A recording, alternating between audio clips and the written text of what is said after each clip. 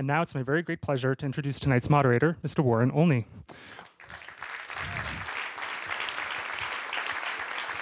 Warren Olney is the host and executive producer of the KCRW public radio program To The Point. He also hosted Which Way LA, KCRW's signature daily local news program from 1992 until 2016. Olney and his programs have been honored with more than 40 national, regional, and local awards for broadcast excellence. He has received Emmy Awards for reporting and anchoring and Golden Mics for investigative reporting. Please give a very warm welcome to Mr. Warren Olney. Thank you. Thank you. It's always a pleasure to be here at Zócalo and to be here with the first guest ever of Zócalo's. I didn't know that until a moment ago. I'm particularly proud and happy to enjoy this distinction. Adrian Wooldridge, very briefly, is the Economist's political editor. He also writes the Badgett column in the Economist, which is an analysis of British life and politics, which is what he's most concerned about at the moment. But of course, as we know, he was previously based in Washington. He was the Economist Washington bureau chief, and he was here in Los Angeles as West Coast bureau chief at one point as well. We knew each other then, some years ago. He also, of course, is the co-author, and I think this is the main subject tonight, with former Fed Chairman Alan Greenspan, of the new book, Capitalism in America, A History. Give a big hand for Adrian Wooldridge.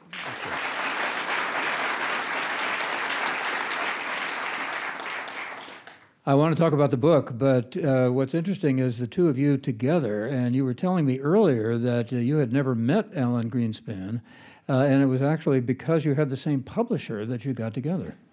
That's absolutely right. We shared an editor in common who's a chap called Scott Moyers at Penguin, who'd edited all of Greenspan's books and many of my books, and he saw a synergy there. And so we got together. Greenspan interviewed me on the subject, I think, of Adam Smith, to make sure that I had the right views on Adam Smith. And I was at the time actually at the Edinburgh Festival, and he was very impressed that I should be at the Edinburgh Festival. So I passed my interview, and so we sat down together and wrote the book. So he thought then that you knew enough about American economics, rather, to share the book, which is called Capitalism in America. Yeah, one of the things that that recommended me to him, I think, is I'd previously written a book which was called The Company, A Short History of a Revolutionary Idea, which was indeed the subject of my Zócalo presentation when I was the first person talking at Zócalo. So, so I had that thing, although I'm not an economist by training. I'm a historian by training, but I got very interested at some time in the 1990s, I can't remember why, in the history of the corporation. So that's one of the things that brought us together. Well, it is a history, but it also seems to me it's an argument, and earlier you referred to it as a thesis. So I'll let you describe what the thesis is, but it seems to me that what it's really calling for, if you can be comfortable with this phrase, is making America great again.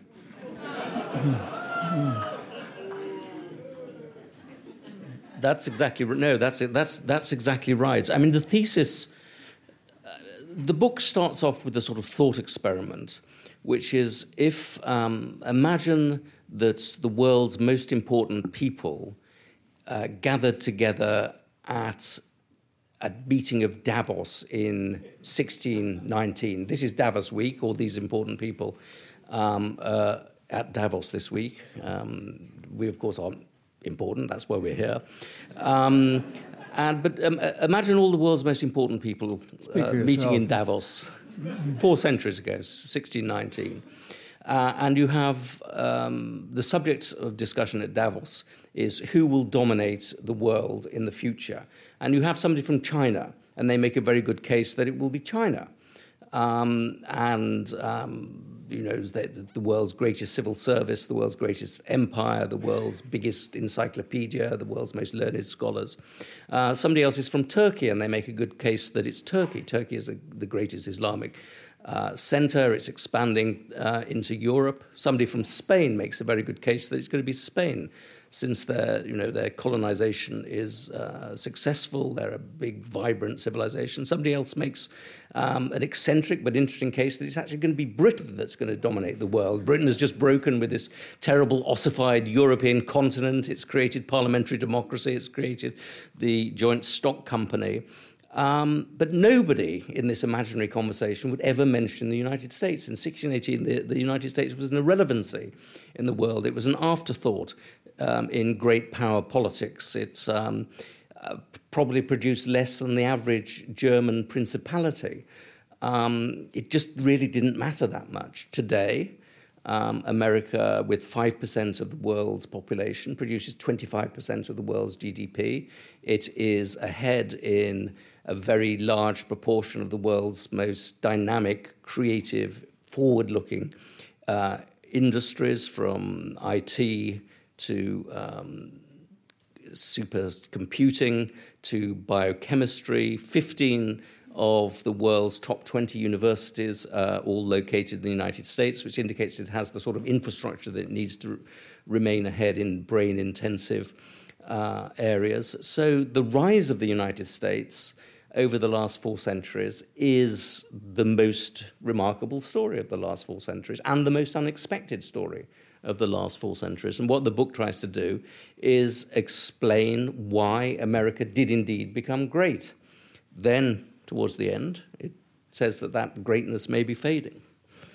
We'll get to the end of that at the end of our conversation. One of the things you talk about, I don't know if this is the appropriate phrase for the thesis that you make, but certainly you spend a lot of time talking about creative destruction. Sure. And you say that the reason that America has been so successful is that it has been very fortunate in the way that it has been able to accomplish creative destruction. So tell us what that is in your mind, and then also why you say that trying to sell it is a hard sell. Sure. Well, creative destruction is a phrase that was conjured up by Joseph Schumpeter in his great book, Capitalism, Socialism, Democracy, in 1942. And for him, it's a sort of metaphor. He talks about a gale of creative destruction which blows through the economy, flattening old things. But it is also an economic analysis in the sense that what it says, creative destruction is the relentless process of shifting activities to more productive areas, from areas which are old and dying to areas which are growing and producing a better return on investment. So moving from horse buggies to motor cars, or from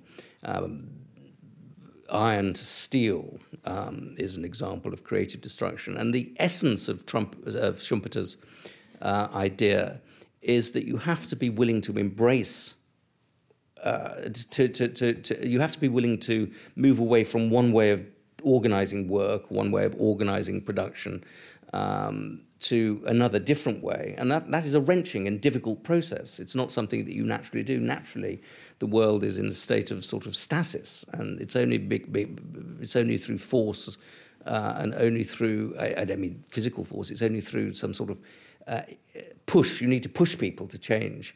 And that America has always been better than other countries around the world at embracing creative destruction. It's a dynamic, it's a fundamentally dynamic civilization. And the question that we try and answer in this book is why? Why has America been better at these things?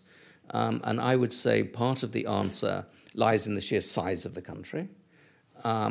It's a big place. I lived in America. I think I lived in America from 1997 to 2010. And when I went back to England, people asked me, what I'd learned in all those years about America. And I said my basic conclusion was it's a very big country. And that means that, you can be careless about things in the way that Britain is a very small, densely populated country. And you're not very careless about moving people or moving industries. You tend to be very conservative about these things. America is careless. America is Americans and Americans as people, and America businesses uproot themselves and move from one place to another, and you get the Rust Belt decaying, and then you get the Sun Belt rising. And I remember one phrase from the Times, in the London Times in 1867, saying that American railroads went from nowhere in particular to nowhere at all. You know, you're building in all of this wilderness. So that size, I think, has helped the process of creative destruction. I also think that America is one of the very few countries that was actually created in the period of capitalism. In the period, America was founded, the Civil War, the War of Independence was a year after the publication of Adam Smith's The Wealth of Nations, 1776. So it was born into a dynamic, business-friendly, entrepreneurial civilization. Most other countries, you know, even the countries that have embraced capitalism have had a long overhang of feudal aristocratic attitudes and relationships. America hasn't had this. So those two things, I think the size of the country and the newness of the country have been very important in embracing creative destruction. I also think that the Constitution, the nature of the Constitution, has put very strict limits on what governments can do. It's said that governments basically, it's enumerated rights that individuals have, including the right to property and intellectual property, very important. And it's created this bizarre Madisonian mechanism of power, which tends, checks and balances, limit the power of the government in Washington. And I think that's, in the long term, been very creative for the country. But America hasn't, like many European countries, embraced a massive and very interventionist state. And that means that the work of creative destruction has been free to take place. And as I say, it's often a very ugly, destabilizing thing, creative destruction. You used the word entrepreneurialism. Yeah. And entrepreneurialism is one of the things that you stress. And in fact, you are so admiring of entrepreneurs that you have renamed the robber barons and called them the titans. What's the significance of that? Well, I think there are two things that the United States had which really drove a lot of its expansion, a lot of its success. One was great entrepreneurs, and the other was great corporations. And America has been very, very good at mass-producing entrepreneurs. Entrepreneurs, I think, tend not to be very nice people. Unless there are any in this room, and the ones in this room are very nice people indeed, but entrepreneurs tend to be, they have what we call in this book a sort of an imperialism of the soul. They're very discontented people. They want to create something out of nothing. They tend to be sort of fairly odd. If you look at the great robber barons like Rockefeller, they were strange people. Carnegie was not quite so strange. But a lot of them have been... What was so strange about Rockefeller? He was a cold, icy... He had ice flowing in his veins, and he was obsessed by this imperialism of the soul. And then, he wasn't obviously strange. And then you've got Henry Ford, who was round a twist. I mean, was very, very, very mad. Tell us more about Ford. I mean, yeah. well, Ford was had appalling views about Jewish people, of course, but he also had a sort of a notion that he tried to just to end the First World War by just getting in a boat and going out there to tell people to stop fighting. He believed that he could do that, and they tend to be people who don't set limits to themselves and don't acknowledge limits, which is why they can create great companies out of nothing. So America has been very good at creating these entrepreneurs, I think partly because of the tradition of immigration. A very large number of entrepreneurs have been immigrants, the children of immigrants, and partly because the culture celebrates entrepreneurialism. So if you're French, basically the ideal that you work towards, what you really want to be, is a guy who sits in cafes talking about the meaning of life and smoking cigarettes. If you're British, you want to have a huge country estate and horses and all of those sorts of things. If you're German, you want to be a scholar. And in America, what you really want to be is an entrepreneur. And in Britain, when you are an entrepreneur, eventually you will sell out and become a landed person, because that's what respectability. Here, there's nothing higher than being an entrepreneur. So you want to get bigger and bigger and bigger, like Bezos. There's no limit to your ambition. So America has produced these incredibly dynamic, disequilibrating figures who see the world and change it. So they want to change it. They have dreams and they want to change it. Imperialists, as I say, they want to force everything according to their will. And the second thing America has been exceptionally good at creating has been corporations. And the role of corporations in creating economic growth is absolutely fundamental. And it's something that we accept as being normal because we live in a society with millions of corporations, but it's not normal. It's historically very peculiar. For most of history, corporations, the privilege of limited liability has been restricted to a very small body of corporations that did what the country wanted them to do. So they built bridges, they built canals, and they had to go to the government and say, "Can I do this?" And the government would say yes. So every time they wanted to engage in a piece of work and engage in something which they were to have the privilege of limited liability for, they had to get permission for it. And America was the first country to say, no, you don't need to get permission for it. You can create companies, you can have limited liability, and that's fine. You can do whatever you want. Don't go to the government. It's a general purpose company that can do anything. And that happens in America in the 1830s. Before anybody else in the world, the British start doing it in the 1850s. So they get a head start with these extraordinary organizations which allow people to bring together workers and bring together capital and coordinate economic activity through the purpose of through the vehicle of the corporation. And then, having built these corporations, it then built very, very big corporations. So you've got lots of corporations by the mid-19th century, but then by the end of the 19th century, you've got the world's biggest companies, huge organizations which operate on a size which private sector organizations have never operated on before. And America uniquely builds these things. So a lot of people think that the American genius is a genius for individualism.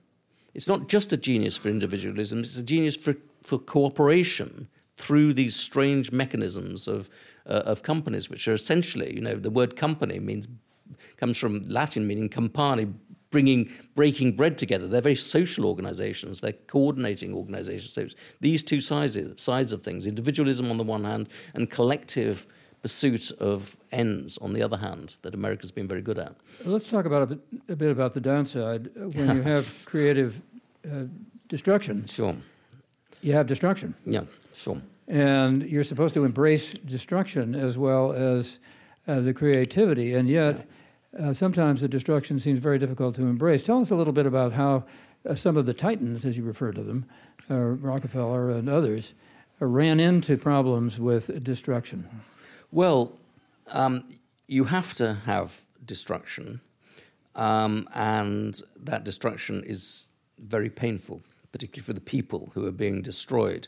And what you were doing with the Titans was creating gigantic companies which drove smaller and less efficient companies out of business. And so both Carnegie and Rockefeller are moving towards a position whereby they have about 90% of the market. So that means a lot of people being driven out of business. And they're driven out of business not through various appalling illegal acts primarily, although there are various appalling illegal acts going on, but they're driven out of business primarily because both Rockefeller and Carnegie are creating industrial machines that are much, much more efficient than anybody else is. They're cutting prices, they're cutting costs all the time. So the cost of steel, the average of a unit of steel goes down by about 90% between 1860 and 1900. So anybody who can't compete with Carnegie is bankrupt, is driven out of business. And so this is done partly just by economies of scale, but also by relentless innovation, by embracing new technology. And one of the things that Carnegie does, for example, is he builds an extraordinary huge steelworks in the 1880s, I think. And then it's his pride and joy, this steelworks. Then he goes around and then he sees somebody else has built a new, better steelworks with a new technique, and he immediately goes and tears down his old steelworks, his new steelworks, and builds a new one incorporating this method. So they're constantly looking for new technological innovations, and even if they're not forced to, they will embrace those innovations to try and reduce costs.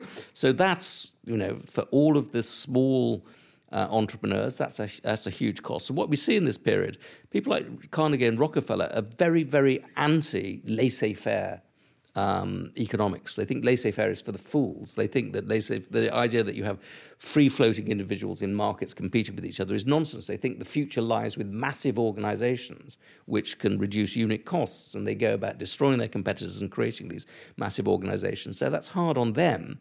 It's hard on their competitors. But also they're very, very hard on their workers, because one of the things that happens in the 1860s, 70s, and 80s is a period of deflation. Long period of deflation, so the costs of things are going down. So people are getting richer in the sense that things that they buy are getting cheaper. But this confronts Carnegie in particular with the problem of, well, if costs are going down, what do you do about wages? So he starts driving wages down. He starts reducing wages. That is not a reduction in real wages, but it's a reduction in nominal wages. And as Keynes talks about the stickiness of nominal wages, these people are having their actual wages cut, and this creates massive industrial unrest and very violent conflicts with steelworks, for which Carnegie, who's of course bills himself as a great friend of the working man, spends all that time in England, in Scotland. He's looking after his affairs there, so he's not part of that. He lets Frick take the blame for that. But yeah, there's a lot of people suffering in that sense, not because they're actually getting poorer, but because they feel nominally that they're getting poorer. So you're very much against government regulation, and what else? How else do you protect the people who are caught up in the destruction? And we've seen this again and again and again. We're seeing it now, it seems to me. And there hasn't been real wage increase in this country since the last recession. There's an enormous concentration of wealth at the top. 4% of the people have 40% of the wealth, or whatever the figure may be. It depends who's doing the calculation. So what's wrong with government regulation? What other possible mechanism is there to protect the victims of this destruction that you embrace? Well, I'm not sure that I am completely against government regulation. I would sort of weasel out of this by saying I'm in favour of wise and sensible regulation and against foolish regulation. I think regulation that sort of tries to create minimum wages and fixed wages tends to result in higher unemployment and more mechanization, so it doesn't ultimately benefit people. But I am very much in favour of certain forms of regulation that would, for example, break up undue monopolies. I would say that once you get extreme degrees of concentration, I think we do have that in the United States at the moment. I think there is a case for anti-monopoly regulation. I also think it's very important to regulate the financial industry. You've just got to do it sensibly rather than foolishly, and I think that at the moment we're not doing it that sensibly. Well, that's a relatively recent issue, the financialization of the economy. But how is it that regulation creates mechanization and lowers wages? So if you legislate to raise people's wages, then you provide any employer with an incentive to mechanize them out of existence, those jobs out of existence. So just because it costs more to employ people, so you may end up reducing the number of jobs. I would say, but what you see, we're talking now. Let's say we're talking about the late 19th century. And there's a lot of government action which is very sensible that goes on, and there's a big process. Teddy Roosevelt is very keen on breaking up giant companies, although he talks more about it than actually doing it. He was busy hunting. he was busy doing a lot of things, but he does that. Then the Federal Reserve is established, because you must up until 1912 you didn't have a central bank. So whenever you got a big financial crisis, and they got a lot of financial crises, you basically had to get somebody like J.P. Morgan to come along and solve it. And what he tended to do is to get a collection of his rich friends, lock them in a room, and force them to solve those problems. But you also have the movements of sanitation, good government, urban government in that period, which is clearly a very benign thing. So I'm speaking for Alan Greenspan here, but you know, I would definitely not say that what you want to have for a successful capitalist economy is no state. You need to have a very active state in lots of ways, because capitalism depends on certain rules being enforced. It depends on the provision of certain public goods, and it depends on, you know, the market acting well, and the market doesn't always act well. If you get too much concentration, it won't. So, you know, the state absolutely is vital to it, and of course the money supply is vital. Let's go back to the corporation. Yeah. In the 40s, I believe it was, there was an article in Fortune magazine which had a tremendous influence, saying that every corporation had social responsibility, and that the leaders of the corporations had to be concerned not only about their customers, and making their product as good as they could, but also about their workers and about the impact they were having on the society. Then there was subsequently in 1990, 1991, an article in the New York Times by Milton Friedman, I think you mentioned it in your book, who said that the only responsibility of a corporate manager is to the shareholders. There is no other responsibility at all. Anything else is socialism. Do you agree with that?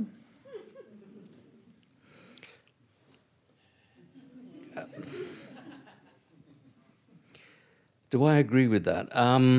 That's an extremely probing and difficult question. I would say that the way that this doctrine has developed recently has not been good. I think that it's encouraged too much short-termism. It's encouraged too much short-term greed, and it hasn't worked to produce great companies. I think one of the things that, if you go back to the sort of golden age of American capitalism, one of the things that you had was a collection of really first-class companies, and you're talking about the period in the 1940s. And what those companies tended to do was to focus on long-term investments and focus on creating a customer, and focus on things other than just short-term share prices. And that produced, I think, American capitalism, which was essentially a very managerial form of capitalism, was incredibly successful in the 1950s and 1960s, and produced a lot of great companies with a lot of great products and very stable relations with their workers, sort of not quite family relations, but almost on that model. But the reason that you got the breakdown of that was not because of what Milton Friedman said. The reason you got a breakdown of that is because those companies became lethargic. They became self-indulgent. They became, having had all these benefits of sitting on top of the world, they lost their cutting edge. So it was really, but in the 1970s, when you had global competition in steel and global competition in the car industry, those companies were really, really hurt very badly. And they were hurt very badly, not because people were rigging global markets, but because the steel was overpriced and the cars weren't really very good. So I'm not arguing in favor of Friedmanite short-termism, but I'm saying that there was also a dark side of that very stable long-term period of managerial capitalism, which worked incredibly well in the 1950s, that it became too self-indulgent. So you needed to give the system a shock. Well, you got a shock from globalization. And so as a result of that, the car companies and the steel companies got a lot better. But I'm not sure that short-termism, manipulating stock prices to make CEOs incredibly rich, that's not good capitalism either.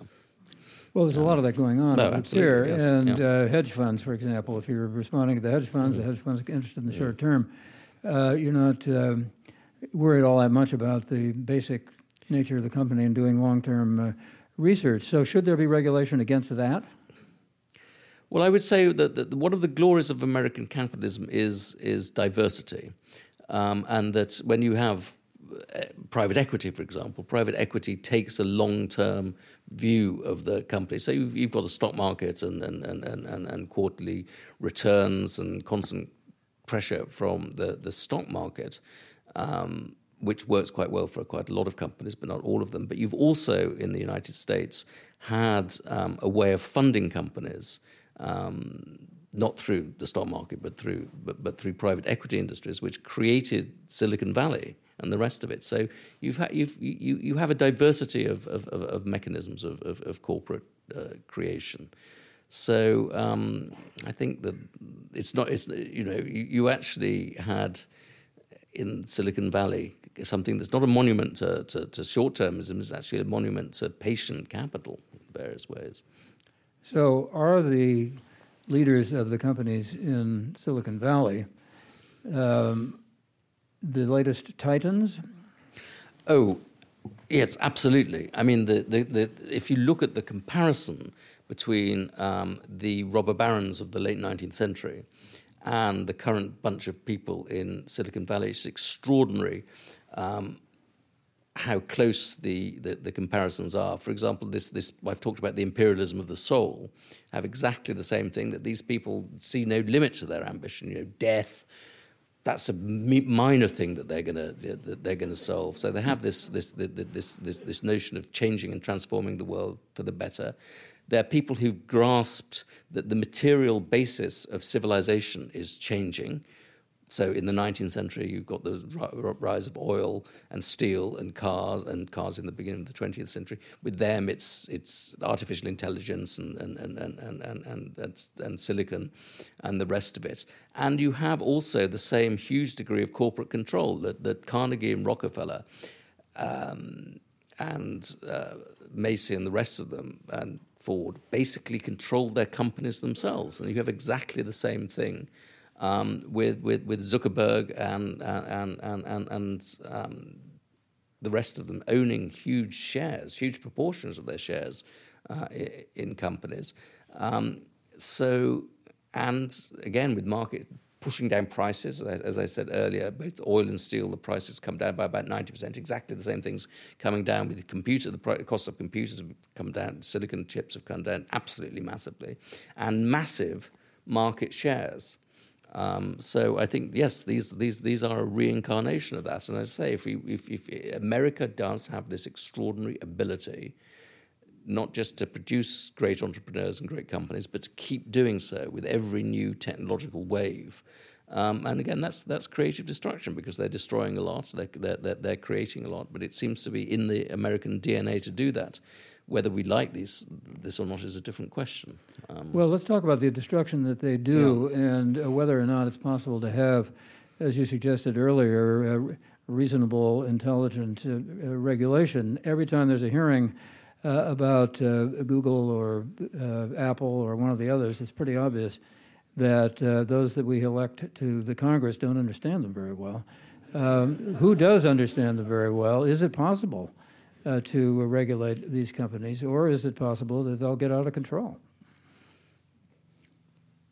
Well, one of the things that most worries me about lots of things worry me about these companies. I mean, I find the notion of surveillance capitalism, the idea that they know what I want and what I'm doing before I know what I want and what I'm doing, I find that extremely disturbing, because it clashes with liberal individualism, which should be the essence of individualism, and free choice should be the essence of a liberal society. And that sort of data, knowledge, mining, and information very much worries me.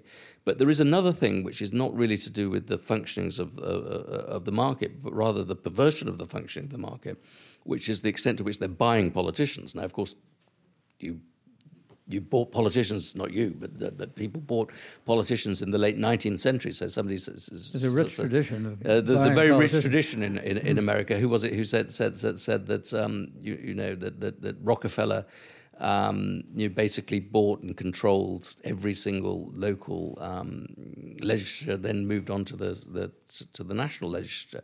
And of course, one would never accuse these people of buying these things, but let it be said that almost everybody that I knew in Washington when I was there between 2000 and 2010 on the Democratic side now seems to work for one of these companies. They've all the revolving door between the Democratic Party and these companies is quite extraordinary. So they have a lot of influence, and I think. Academic research, one of the biggest funders of academic research into antitrust and questions of antitrust is Google. So there's a huge sense in which they're spending a lot of money getting the sort of results that they want, and I find that certainly a little bit disconcerting. So you're concerned and worried about what might happen next. What do you think are the major weaknesses now in the American economy, and are they weaknesses that we can control? Or we can do something about? Well, you started off by asking me about making America great again, and I think that's exactly right. I mean, I think that is a problem. What's happened over the last couple of decades, certainly since the financial crisis, but actually beginning before the financial crisis, is that the rate of productivity growth in the United States has been very disappointing. It's been very slow. And productivity growth ultimately is what really matters, because it's productivity growth that makes us richer and productivity growth that creates an abundant, successful society. And the rate of productivity growth is much lower than it was in the 50s, 60s, and 70s. As I say, it started before the financial crisis, enormously accelerated or slowed down more by the financial crisis. And I think that this slow productivity growth, this great stagnation, is what lies behind many of America's problems. Now, the financial system, the collapse of the financial system was one big reason for it. I think badly designed. Alan Greenspan have any responsibility for that? I'm not going to answer that. Sure, of course. Yes, he was in an important position. He underestimated the extent of irrationality in human behaviour, and I think he's admitted that.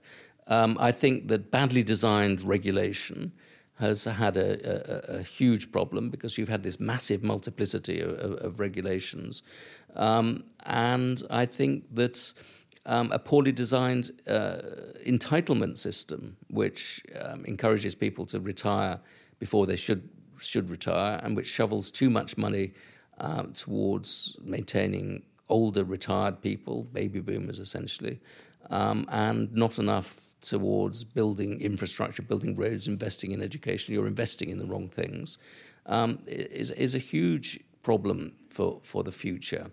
And this slowdown of productivity growth is what has ultimately driven this weird political moment that you're going through. And it's not something that's peculiar to the United States. That's one of the worrying things, is it's not peculiar to the United States. It's something which is quite common in advanced industrial societies. It's common, we have it in Britain. And I think this great stagnation and this sense that people have that their children are not going to be richer than they are, that the economy is stagnant, that everybody's competing for a fixed pie rather than the pie growing, is something that's driven Trump, has driven Trumpism, and it's driven Brexit and all the peculiarities that are going on in Britain as well. So the question that this book ends up with is America past its peak? Has this secret that it had, which is the secret of creative destruction, been lost? And there's lots of evidence to show that it has. The rate of job creation, the rate of company creation is lower now than it was in the 1990s. The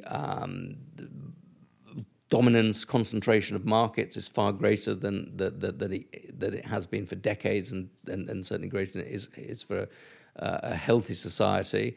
The rate of unemployment, the rate of people dropping out of the economy, huge, very high levels of basically economic inactivity, particularly amongst older men in this country. So there are a lot of very, very deep problems. But and one thesis, Robert Gordon's thesis, which is a very profound thesis, he argues that all of the really big, all of the really big technological innovations have happened with electricity and with motor cars and things like that, and that the current wave of technological innovations that we're having through Silicon Valley is just too narrow, just too small to create a big productivity boom in the past. So once you've got an aging society and really trivial new innovations, you're going to get stagnation. We don't accept that in this book. What we argue in this book is, in fact, that the wave of technological innovations that we're seeing at the moment is every bit as big as what you saw in the late 19th century with electricity and the combustion engine. It's got a massive capacity to transform and improve productivity. The reason that we've got these problems is through conscious choices. It's bad policies, bad entitlement policies, bad regulation policies, bad antitrust policies. That we say we're not in a swamp that we're trapped in by failing technological innovation. We're in an iron cage of our own making. All we need to do is to turn the key to that cage, and we can get out of it, or you can get out of it. I'm not American. The problem is, that the politicians are not going to do that at the moment. We're going to go to question and answers in just a second from the audience, and you've given any number of opportunities. Very, very quickly, what about Brexit? What the hell's going on? Well, it's my job to this is why I get paid the big bucks by The Economist, is to look at Brexit and see what's happening. I have no idea what's going on. It's completely weird and mysterious, and it gets weirder and more mysterious by the day. But we leave the EU on the 29th of March, which is not very long away. Theresa May produced a wonderful, in her mind, scheme for which she negotiated in great detail with the EU for what our relationship would be with the EU, and she brought it to Parliament, and 230 MPs voted against it. So she's responding to that, what I would regard as a fairly powerful signal, by bringing it back again. Any chance for another vote? Well, what's going to happen next week?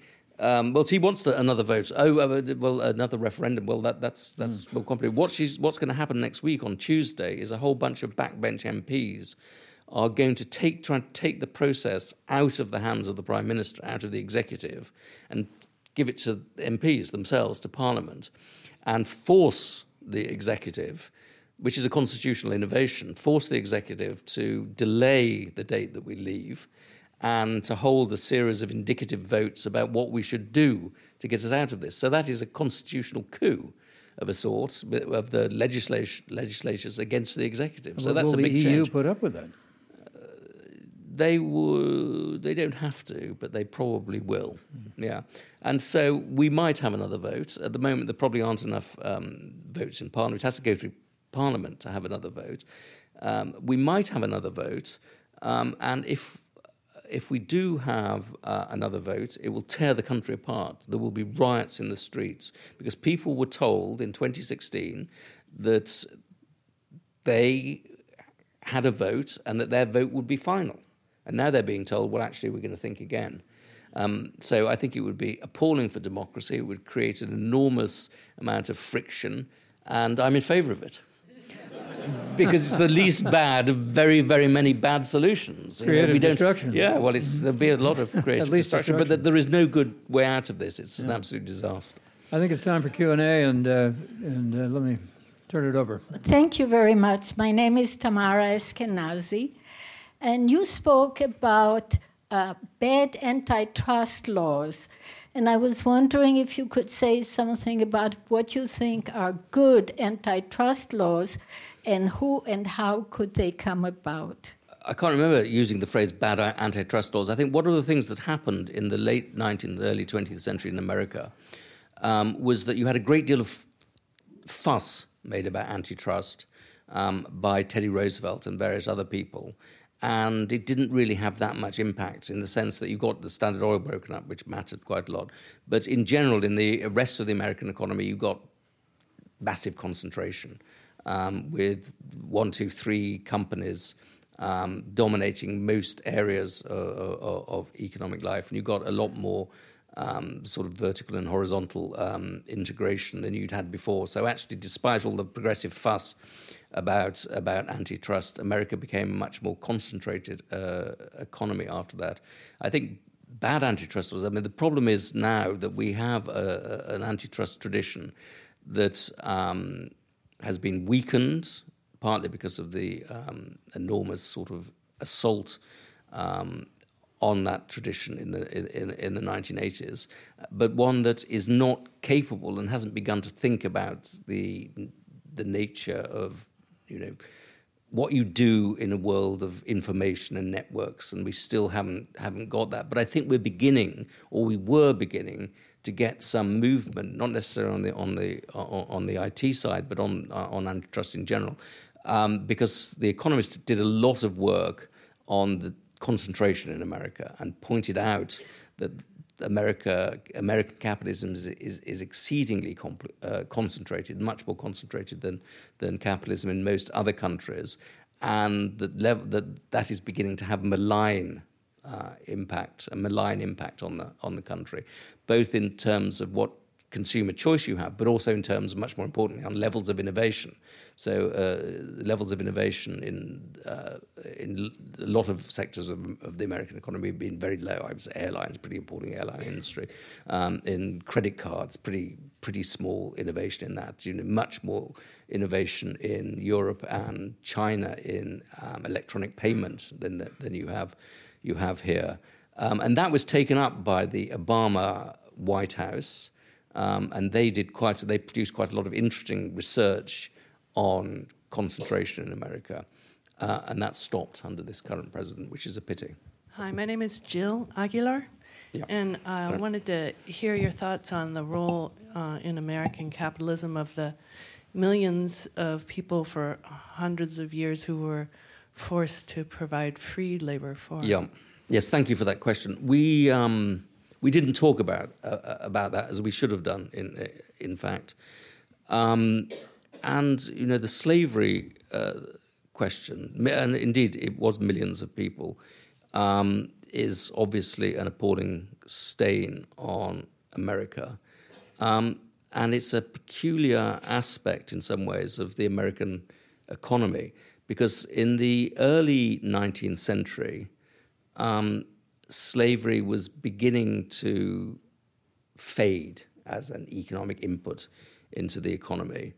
And it was beginning to be perceived as something that wasn't very productive. So Jefferson, to some extent, Washington, to some extent, are beginning to free their slaves. They're certainly not seeing them as the future. And then you get the invention in the early 19th century of the cotton gin, which makes the cotton economy massively more efficient. And as a result of the production of the cotton gin and the fact that you can de-seed cotton much more quickly, the industry begins to grow. So having declined and having seen the industry decline and having seen the British Empire abolishing the slave trade, America doubles down, the South in America doubles down on slavery, and slavery and the cotton economy becomes more and more productive and efficient, and the volume of cotton that's being produced increases enormously. So you not only get that, but you get an increase in the number of slaves. You get people or slaves working in the cotton economy. You get people being dragged down from the north, people being moved from domestic labor into the production of cotton. So it's a booming industry, and it's an industry which helps to create a lot of money for a lot of people, and not just in the South. A lot of banks, Lehman Brothers being a particularly interesting example of that, because they're cotton factors, the Lehman Brothers.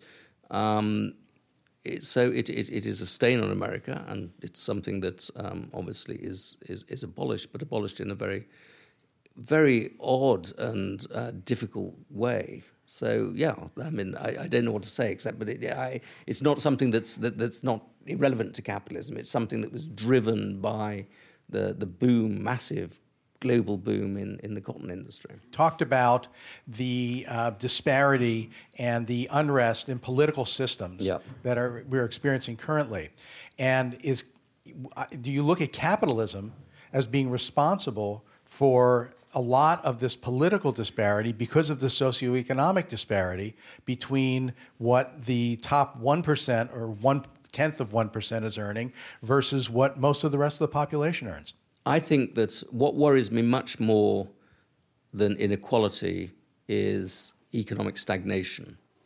What we've seen is two things happening. One is that the rate of productivity growth has slowed down very, very dramatically, much lower now than it was in the 50s, 60s, and 70s. And secondly, that most of the fruits of what productivity growth that we've had has gone to a small section of the population. So I would say the most important thing to do is to raise the rate of productivity, rather than to engage in redistribution. That would be my solution to the problem. And I'd also say that inequality comes in different dimensions. If you have crony capitalism, where people are extracting a lot of value because of their political connections and getting rich through their political connections and through restricting competition and the rest of it, I think that's unexceptionally a bad thing. But when you have inequality that's the product of extremely talented people producing things that everybody wants and getting very rich because they do that, let's say Steve Jobs, let's say Bill Gates, that worries me much, much less. So there's good inequality and bad inequality. One of the things about inequality, it can be a sign of something that's good, which is the creation of things that people want. And those things tend to start off very expensive and get a lot cheaper as they're produced on a mass scale. And I think it was, it was Schumpeter who said that, Schumpeter has this point, he says that Queen Elizabeth I had silk stockings. But the genius of capitalism is not to provide queens with millions and millions and millions of stockings. The genius of capitalism is to make stockings cheap enough for the average shop girl, that's his phrase, not my phrase, the average shop girl, to buy silk stockings. And that is still what you're getting when people like Steve Jobs or Bill Gates come up with their computers and various devices. Those devices have got a lot cheaper, and people, as a result of that, have got a lot better off. And I think, we talk about the stagnant wages. Well, in one sense, one of the problems with stagnant wages is not the stagnation of the wages, because you can buy more Apple computers or you can buy more television sets with the wages. What's happening is more and more of your wages are going towards education, which is getting particularly university education, which is getting much, much, much more expensive, and healthcare, which is getting very much, much more expensive. So it's not just stagnant wages; it's the inflation of certain certain products which involve certain services, highly skilled service areas of the economy. Thanks for having the talk. With the tech giants and all of the social media, big players coming together, investing in news and media, do you think that the control of corporate media could lead to collaborative propaganda? And also, what are your thoughts on the Yellow Vest movement? Brilliantly unrelated questions there. Fantastic. Yes. I would say that I'm extremely worried about massive concentration in the power of a few tech companies and their ability to control the news. I don't want the news to be controlled by a small number of organizations.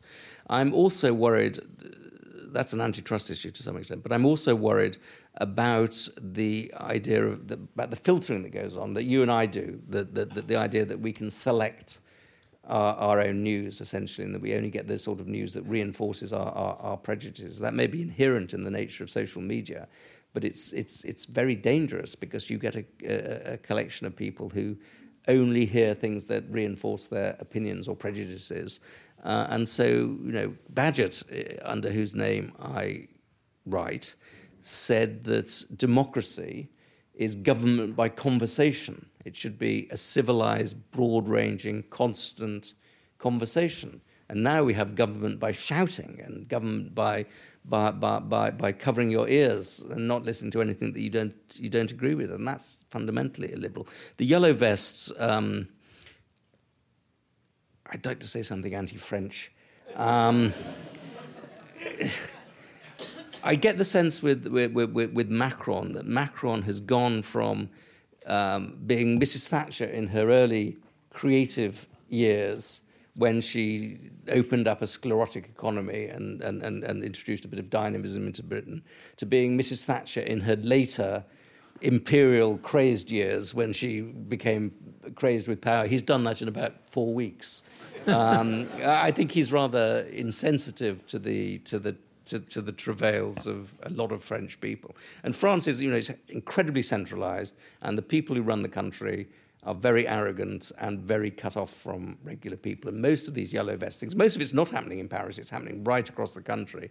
And it's people who feel ignored and neglected. And I think one of the big dynamics we have in the world at the moment is a sort of war, metaphorical war, between a sort of meritocratic elite, who are people who've been to smart universities and do cognitively demanding jobs and think they're very, very clever, and the broad masses, the people who don't do those sorts of jobs. And that's creating a huge amount of tension. That's what lies behind Brexit, it's what lies behind Trump, and it's what lies behind the yellow vest movements. And we need the cognitive elite to be a little less arrogant and supercilious.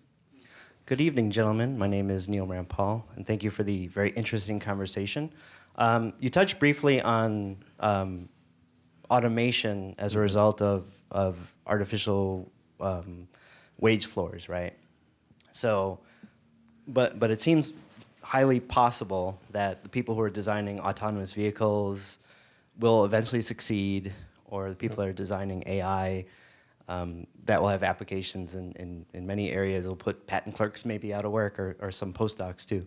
But what is? It seems like the result of that creative destruction would be a change in the nature of work, right? People out of work. What do you predict is capitalism's solution to that, other than maybe a universal basic income? I'm drawn between two very conflicting emotions. The first is that, people throughout the history of capitalism have predicted that the advance of machines will destroy jobs and put everybody out of work and create general immiseration. So the Luddites went around smashing the looms, smashing the machines. And that was, basically a foolish thing to do, because we introduced the looms. People in general, living standards rose, and they continue to rise. But one thing that does very much worry me, actually, this is the contrary fear, is that once you get big advances, which we're currently seeing in AI, and they're only going to get bigger, you're going to see large numbers of jobs for professional people being destroyed. So you'll have continuing, probably rising demand for certain forms of service jobs, and for not just haircutters, but beauticians and all of that sort of thing that can only be delivered by actual people. But lots of jobs that the cognitive elite, the middle class people, that professionals do, will be destroyed very, very, very quickly, I think, because the machines are just very relentless when it comes to pattern recognition. They're very fast, they don't get bored, you don't have to feed them, and so they'll just take over all of those things. So I think what we're going to see is a great hollowing out of the middle class. People at the very top of the people in the upper middle class and the elites will do well, but people in middling jobs, dull pattern recognition jobs, will be losing their jobs. And historically, it has been the case that when you get professional classes, seeing their living standards threatened, they tend to be the foot soldiers of the radical right. You saw that, I think, with the Nazi movement. It had a disproportionate number of people with higher degrees, PhDs, and the rest of it. You saw it with the fascist movement in France. So people who expect a certain status and a certain standard of living, who see that taken away from them, become very, very unstable. And, Aristotle said, in order to have a successful democracy, you need a big, stable middle class. And that middle class is about to be really whacked with technological innovation. So however bad you think the world is now, it's going to get worse. Can I ask just one more question? Having failed to ask the question about slavery, which I really appreciated, I have to ask another question. During the Eisenhower years, the top tax rate was 90%, and the country was extraordinarily productive. Now we have all these tax cuts. It's 38%, I think, and now it's going down to 35% as the top. And it doesn't seem to be leading to any kind of productivity, but rather to this extraordinary gap between those with the wealth and those who don't have the wealth. Why isn't taxation a way to redistribute income in such a way that you don't have people come down the street with pitchforks?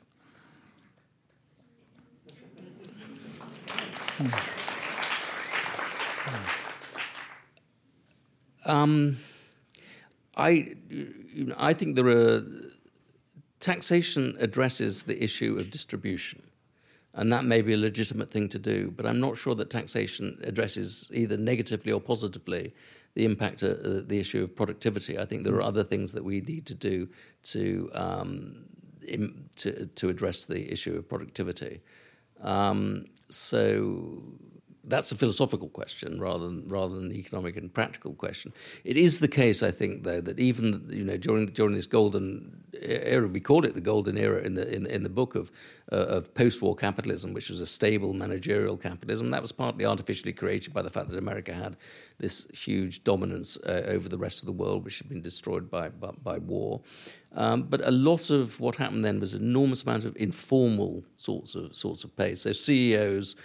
Well, they probably get a lot of informal pay now, but then they even if they were paying very high rates of taxes, they got pay in other ways. Why not have taxation now? Why cut taxes rather than increasing them on the people who have them? Well, I mean, I'm actually agnostic about personal tax. I mean, I think the corporate tax issue, which was central to what Trump did, was actually a very sensible thing to do, because America had a very high rate of corporate taxes, and what happened as a result of that was that people just kept vast money mountains outside the United States. So it's the corporation leaders themselves then who were taking all that money to pay themselves rather than... Well, no, they were just keeping the money. I think they were keeping the money almost in banks. They were just keeping it offshore.